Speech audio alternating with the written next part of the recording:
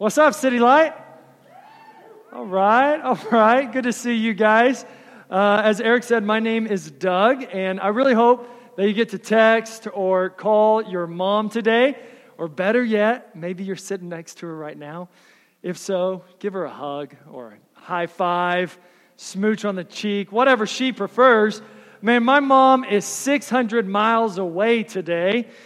Or it's more like I'm 600 miles away from her. So I'll have to settle for a phone call. But what I would really love is one of those mom hugs.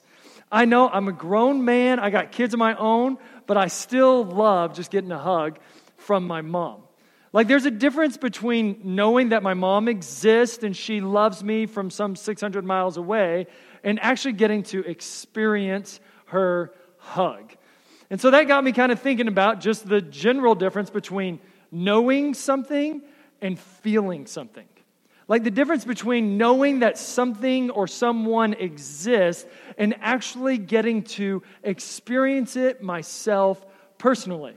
For example, recently I saw a video on Facebook.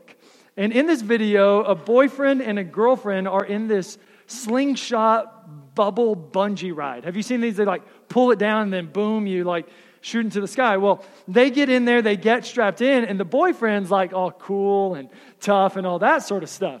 Well, they pull the bungee down and they're about to release it, and all of a sudden, he's not so cool or tough anymore. He kind of starts going, oh my, what's going to happen? I want to get out of here. Well, it's too late. He's already strapped in. They're ready to go. So the operator releases the bungee and they shoot into the night sky. And the whole way up, he is crying for his mama. And then he passes out. And then he comes back and he's crying for his mama. And then he passes out. The whole time, his girlfriend's just laughing, having fun. She's enjoying the moment while he is crying for mama. Now, watching that video can give you a sense of what it might be like if you were the one in the slingshot bungee bubble sort of thing. Well, this might surprise you, but I've been in one of those. Like, I've actually ridden one of those rides. It was years ago, probably before they were actually safe. And I rode it with my big brother. It was called the Texas Blastoff. And I still remember getting in there, like getting strapped in. They pull you down tight, and I look out, and there's grandma and dad, and of course mom watching her two sons about to be shot into the sky. And I'm trying to play it cool. I'm trying to be tough because I'm with my big brother, and I want him to be proud of me, right? And he's kind of always been the daredevil, and I was a scaredy cat, and I'm like, oh, I got this. But inside, I was freaking out. You know, I was worried, am I going to survive? Do these seatbelts actually work? Will I throw up on everybody? What's going to happen here? So we're stretched down tight, and then without warning, the operator just releases us, and we blast off into the Texas sky, and guess what? I loved it.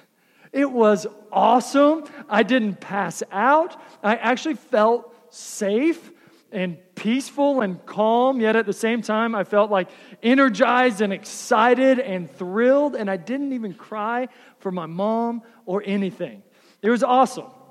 You know, watching a video of that happening, it can give you an idea of what it might be like for you, but when you're the one actually in there, you get the full experience. You could read a book written by that boyfriend where he confesses to crying for mama before he passes out, but it wouldn't quite be the same as you yourself being strapped in. There's a difference between knowing something and feeling something. A difference between knowing that that thing exists, difference between watching it and actually going through it yourself. And that difference, it really matters. Just think about this. How many of you guys look forward to going to that packed out restaurant after the gathering this morning, sitting there forever, and then you get to read the menu, learn all the facts about the food they offer, but then you can't actually taste it or experience it? No one wants that. Menus aren't there to educate us on the ingredients of food. Menus are there to whet our appetites so that we get hungry and actually experience it. We weren't created to merely know facts. We were created to experience. God made us that way. And what is true for bungee rides and menus at restaurants is also true for the gospel of Jesus Christ. The past 5 weeks as a church, we've kind of been tracking through this little letter to the back of our Bibles called Galatians. And we've summed up Galatians, we've summed up the gospel this way. We say it, Jesus plus nothing equals everything, right? Jesus plus nothing equals everything.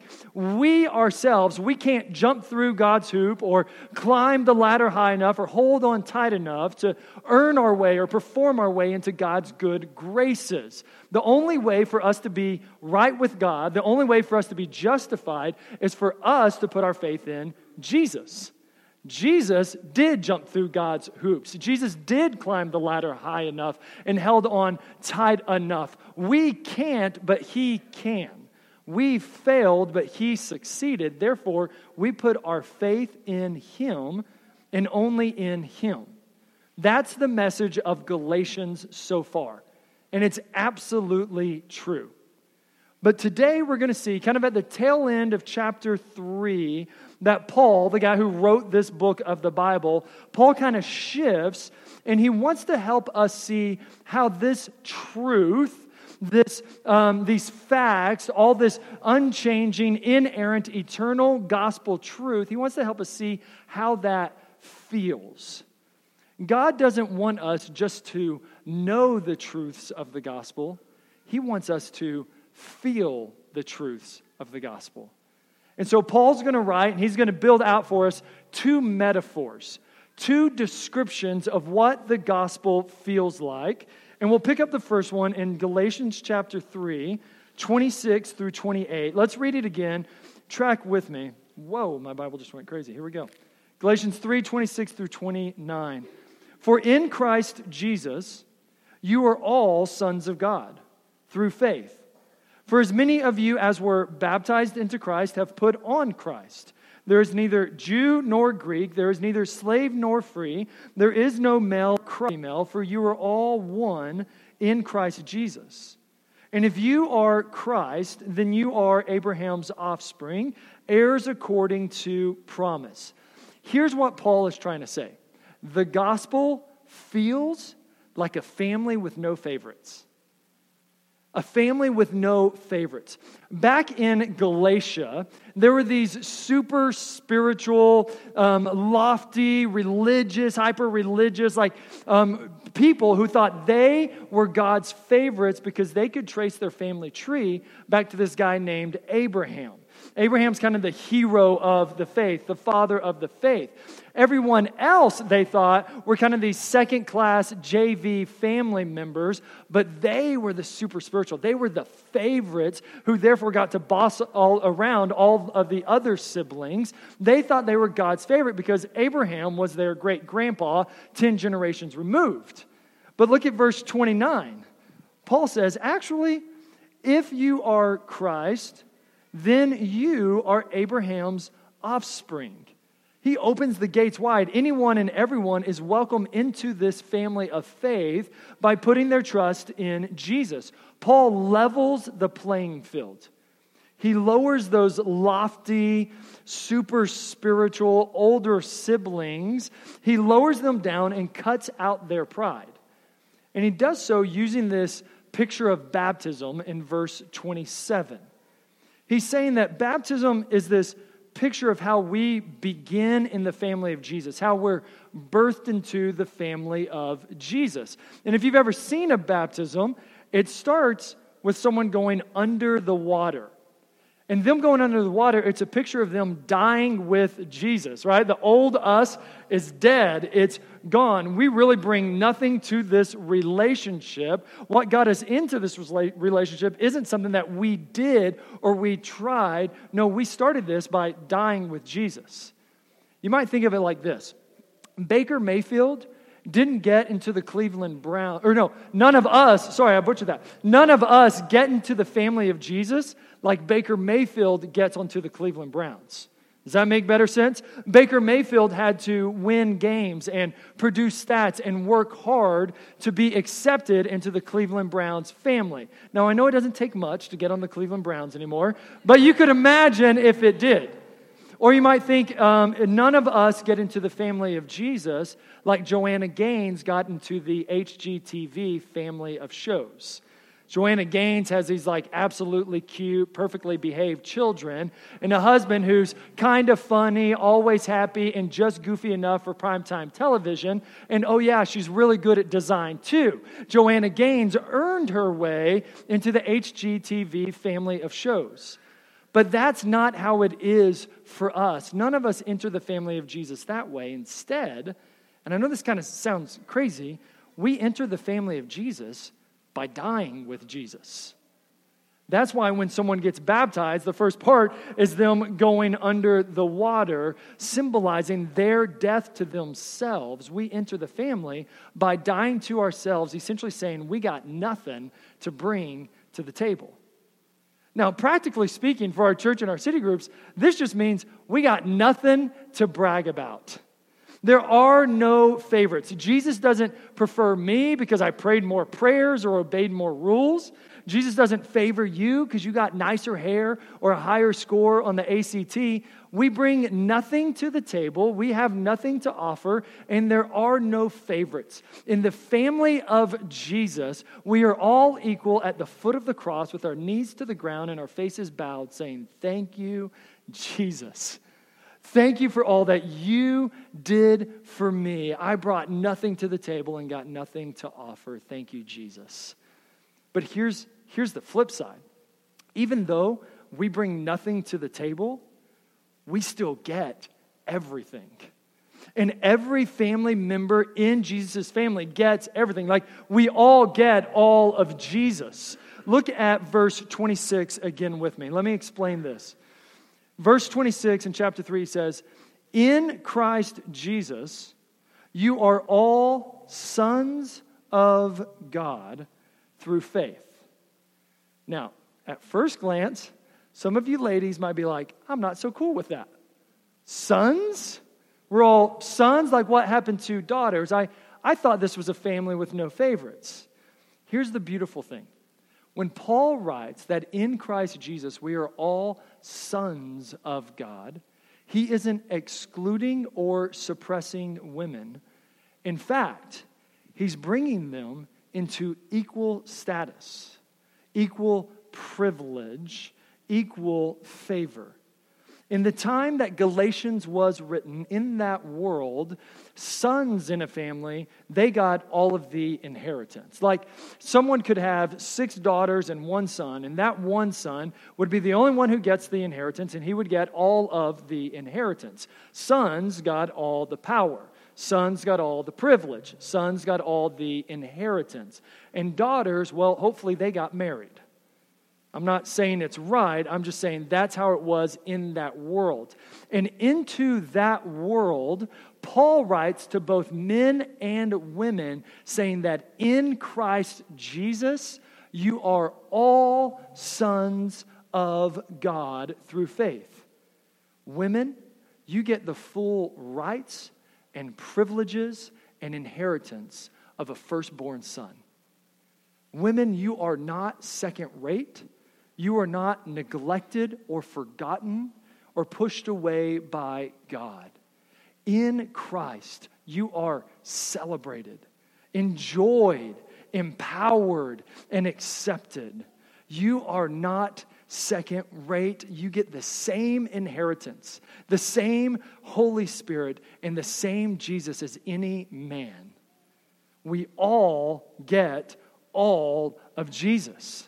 Verse 28 takes it so far as to say that our cultural differences, they don't determine our value to God. There is neither Jew nor Greek. Our economic differences, they don't determine our value to God. There is neither slave nor free. And our gender differences don't determine our value before God. There is no male or female. Instead, we are all one in Christ Jesus.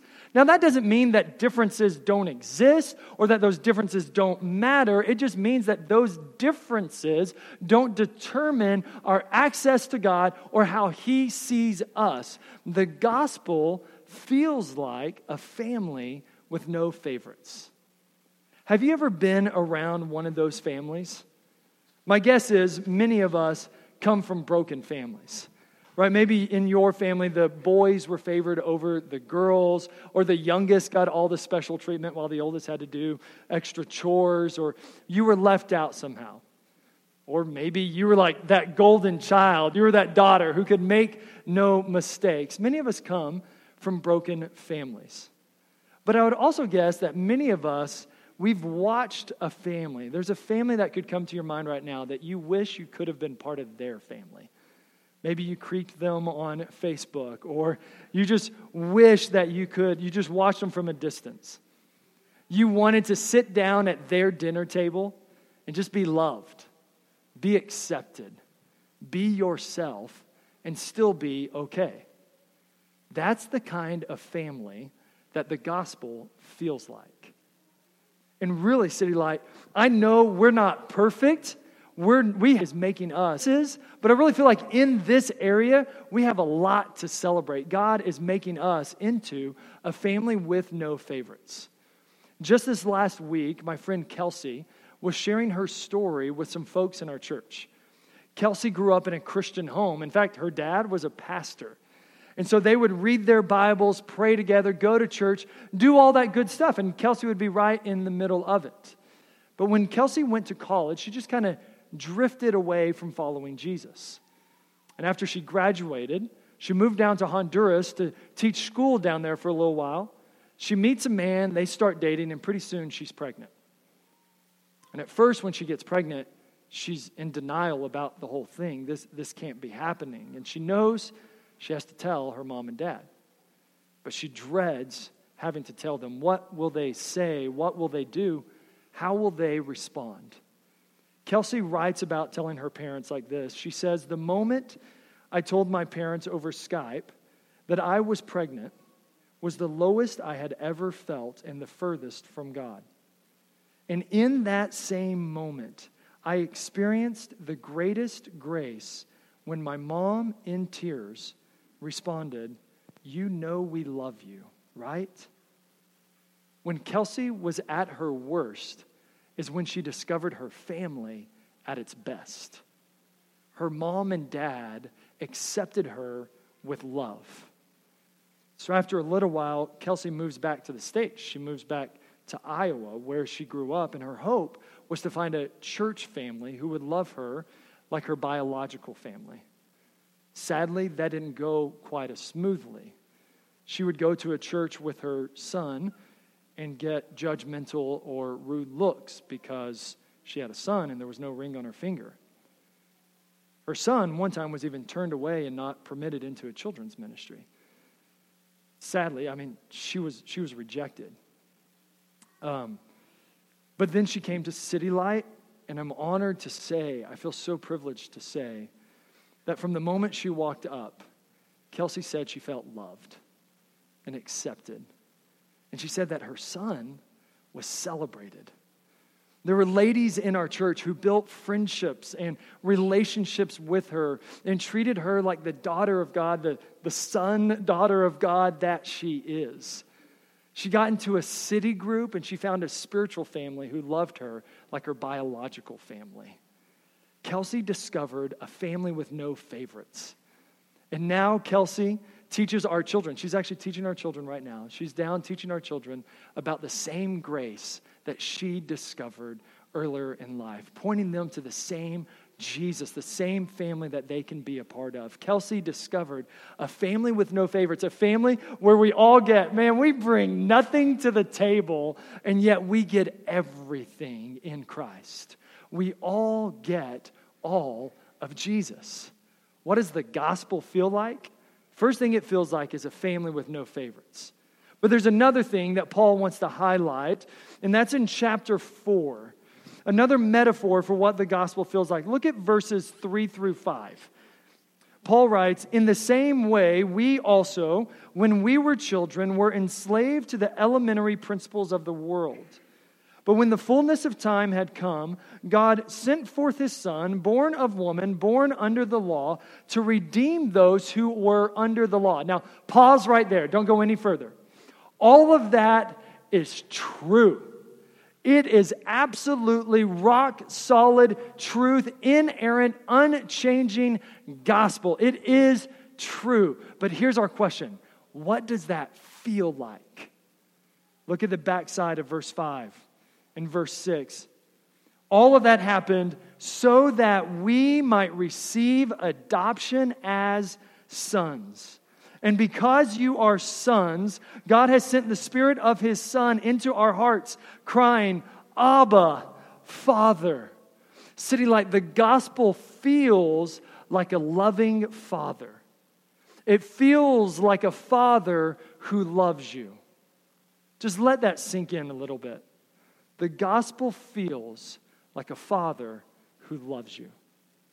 Not just the fact of a father, that he exists, not the threats of a father, that he might be disappointed in you, not even the hope of a father, that maybe one day he'll notice you.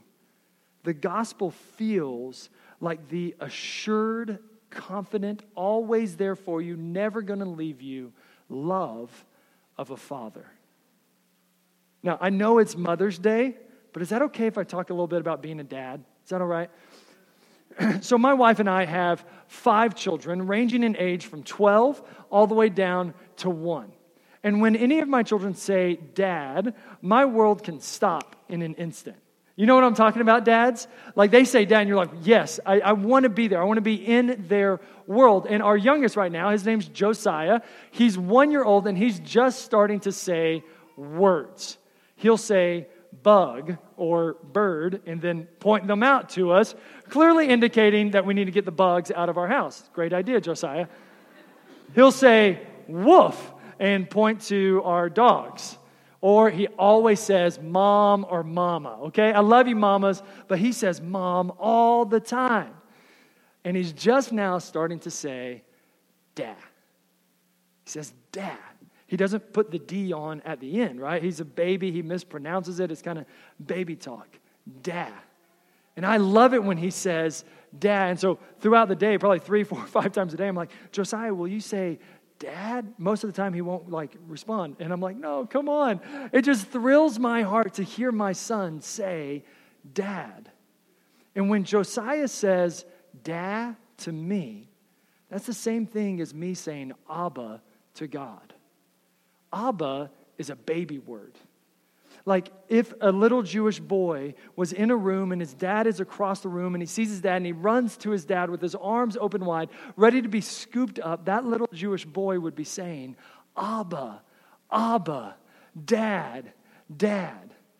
And when we believe the gospel, when we acknowledge that, yes, we were enslaved in our sin. We were slaves to our sin. But God sent His Son, Jesus Christ, at just the right time, born of a woman, born under the law, so that He could redeem us, forgive us from our sin. When we believe the gospel, God sends His Spirit, the Spirit of Jesus Christ, to live inside of us so that we can say, Abba, Abba, Dad, Dad.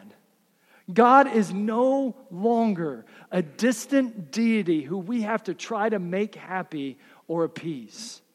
God is not just up in heaven sitting on a throne and you dare not bother Him because He has more important things to do with His time. God is not a mad dad who gets annoyed by his kids always pestering him. God is Abba. God is Dada. The gospel feels like a loving father. And yet, it goes deeper than that. In Galatians 4, verse 6, it says that the Spirit of the Son is in us crying. That word cry there isn't a cute chit-chat word. It's not cute like my son Josiah. It's actually more a deep, guttural scream. It's something that longs or aches or even hurts to be heard. Russell Moore is an author and a pastor. He wrote an incredible book on adoption, and I think he captures the power of this word best. This is a lengthy quote, but stick with me. I think it's going to help us understand what's going on here.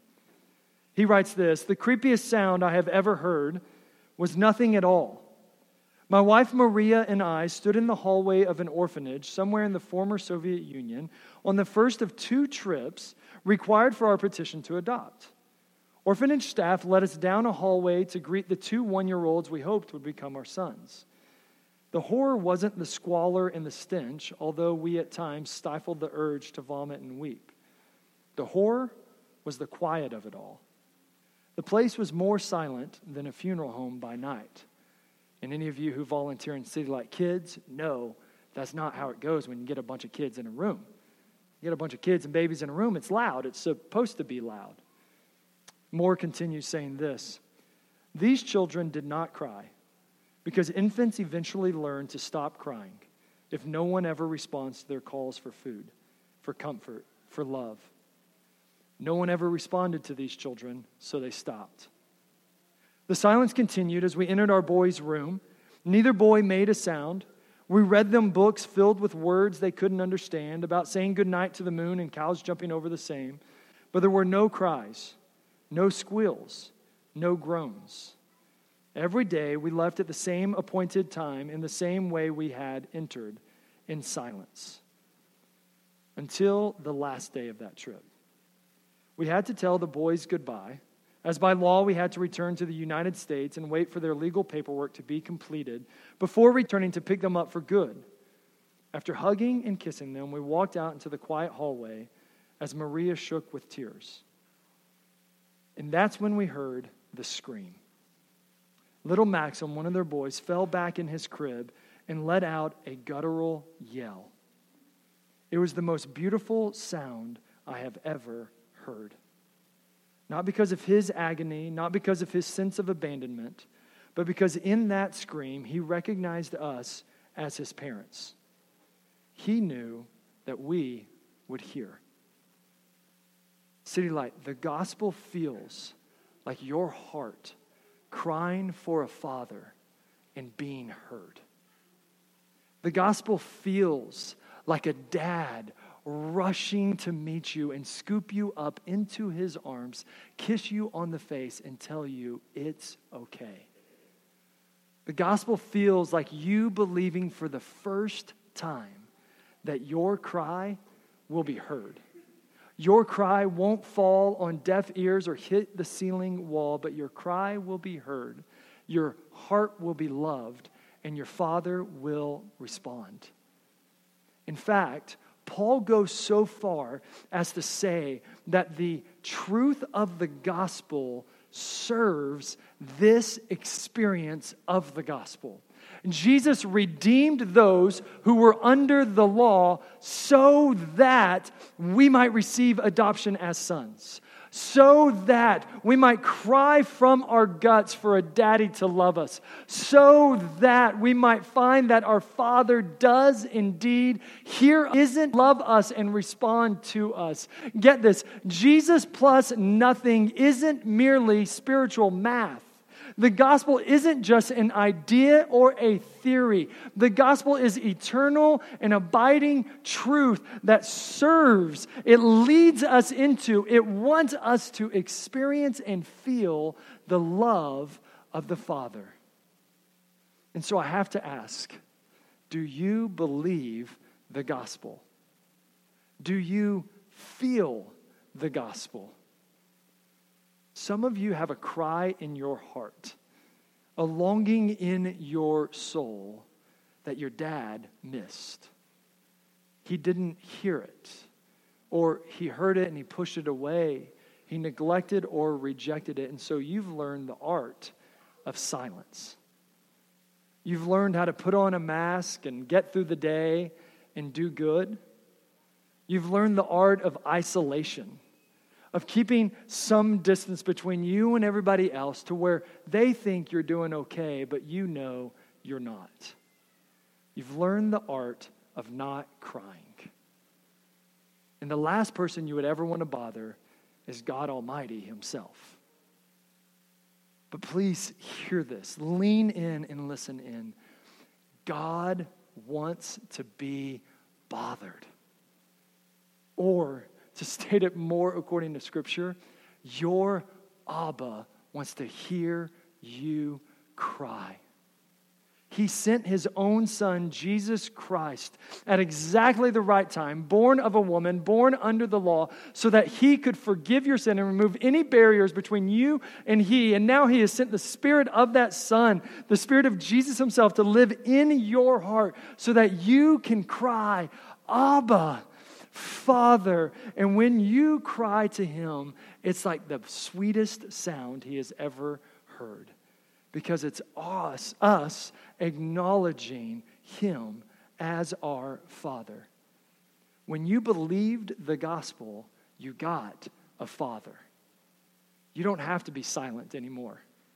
You don't have to be alone anymore. You can cry. In fact, this morning, I get it's Mother's Day. You're hungry. We want to keep going. But I want to invite you. Would you respond this morning? I want to give you permission to cry. To let those tears flow and let the Father love you. I want to give you permission to voice your fears to the Father that you've been stuffing away and pushing away. Would you let those go? Let those out to him. And some of you have sworn that you would never share some things with other people. And I want to invite you, would you share those with your Father in heaven? Your Abba, your dad who delights in you. You see, Jesus didn't just die so that we could mentally know some truths. Jesus died and he lives inside you now so that you can experience and feel the love of your Father. Would you pray with me? Let's invite this Father to speak to our hearts, to move in our hearts through his Spirit and open us up to cry to him, to pour out our hearts to him. So right where you are, can I just invite you, if you're not yet a follower of Jesus, if you haven't put your faith in him alone, can I invite you to do that even now? It's as simple as admitting that you have sinned, that you've pushed him away, but then believing that Jesus died for you in your place and committing your life to him. Would you give your life to Christ? And when you believe that gospel, you receive a Father. And I want to invite all of us, whether you just began following Jesus or you've been following him for decades, this morning, would you give yourself permission to respond? I get it. It's Mom's Day.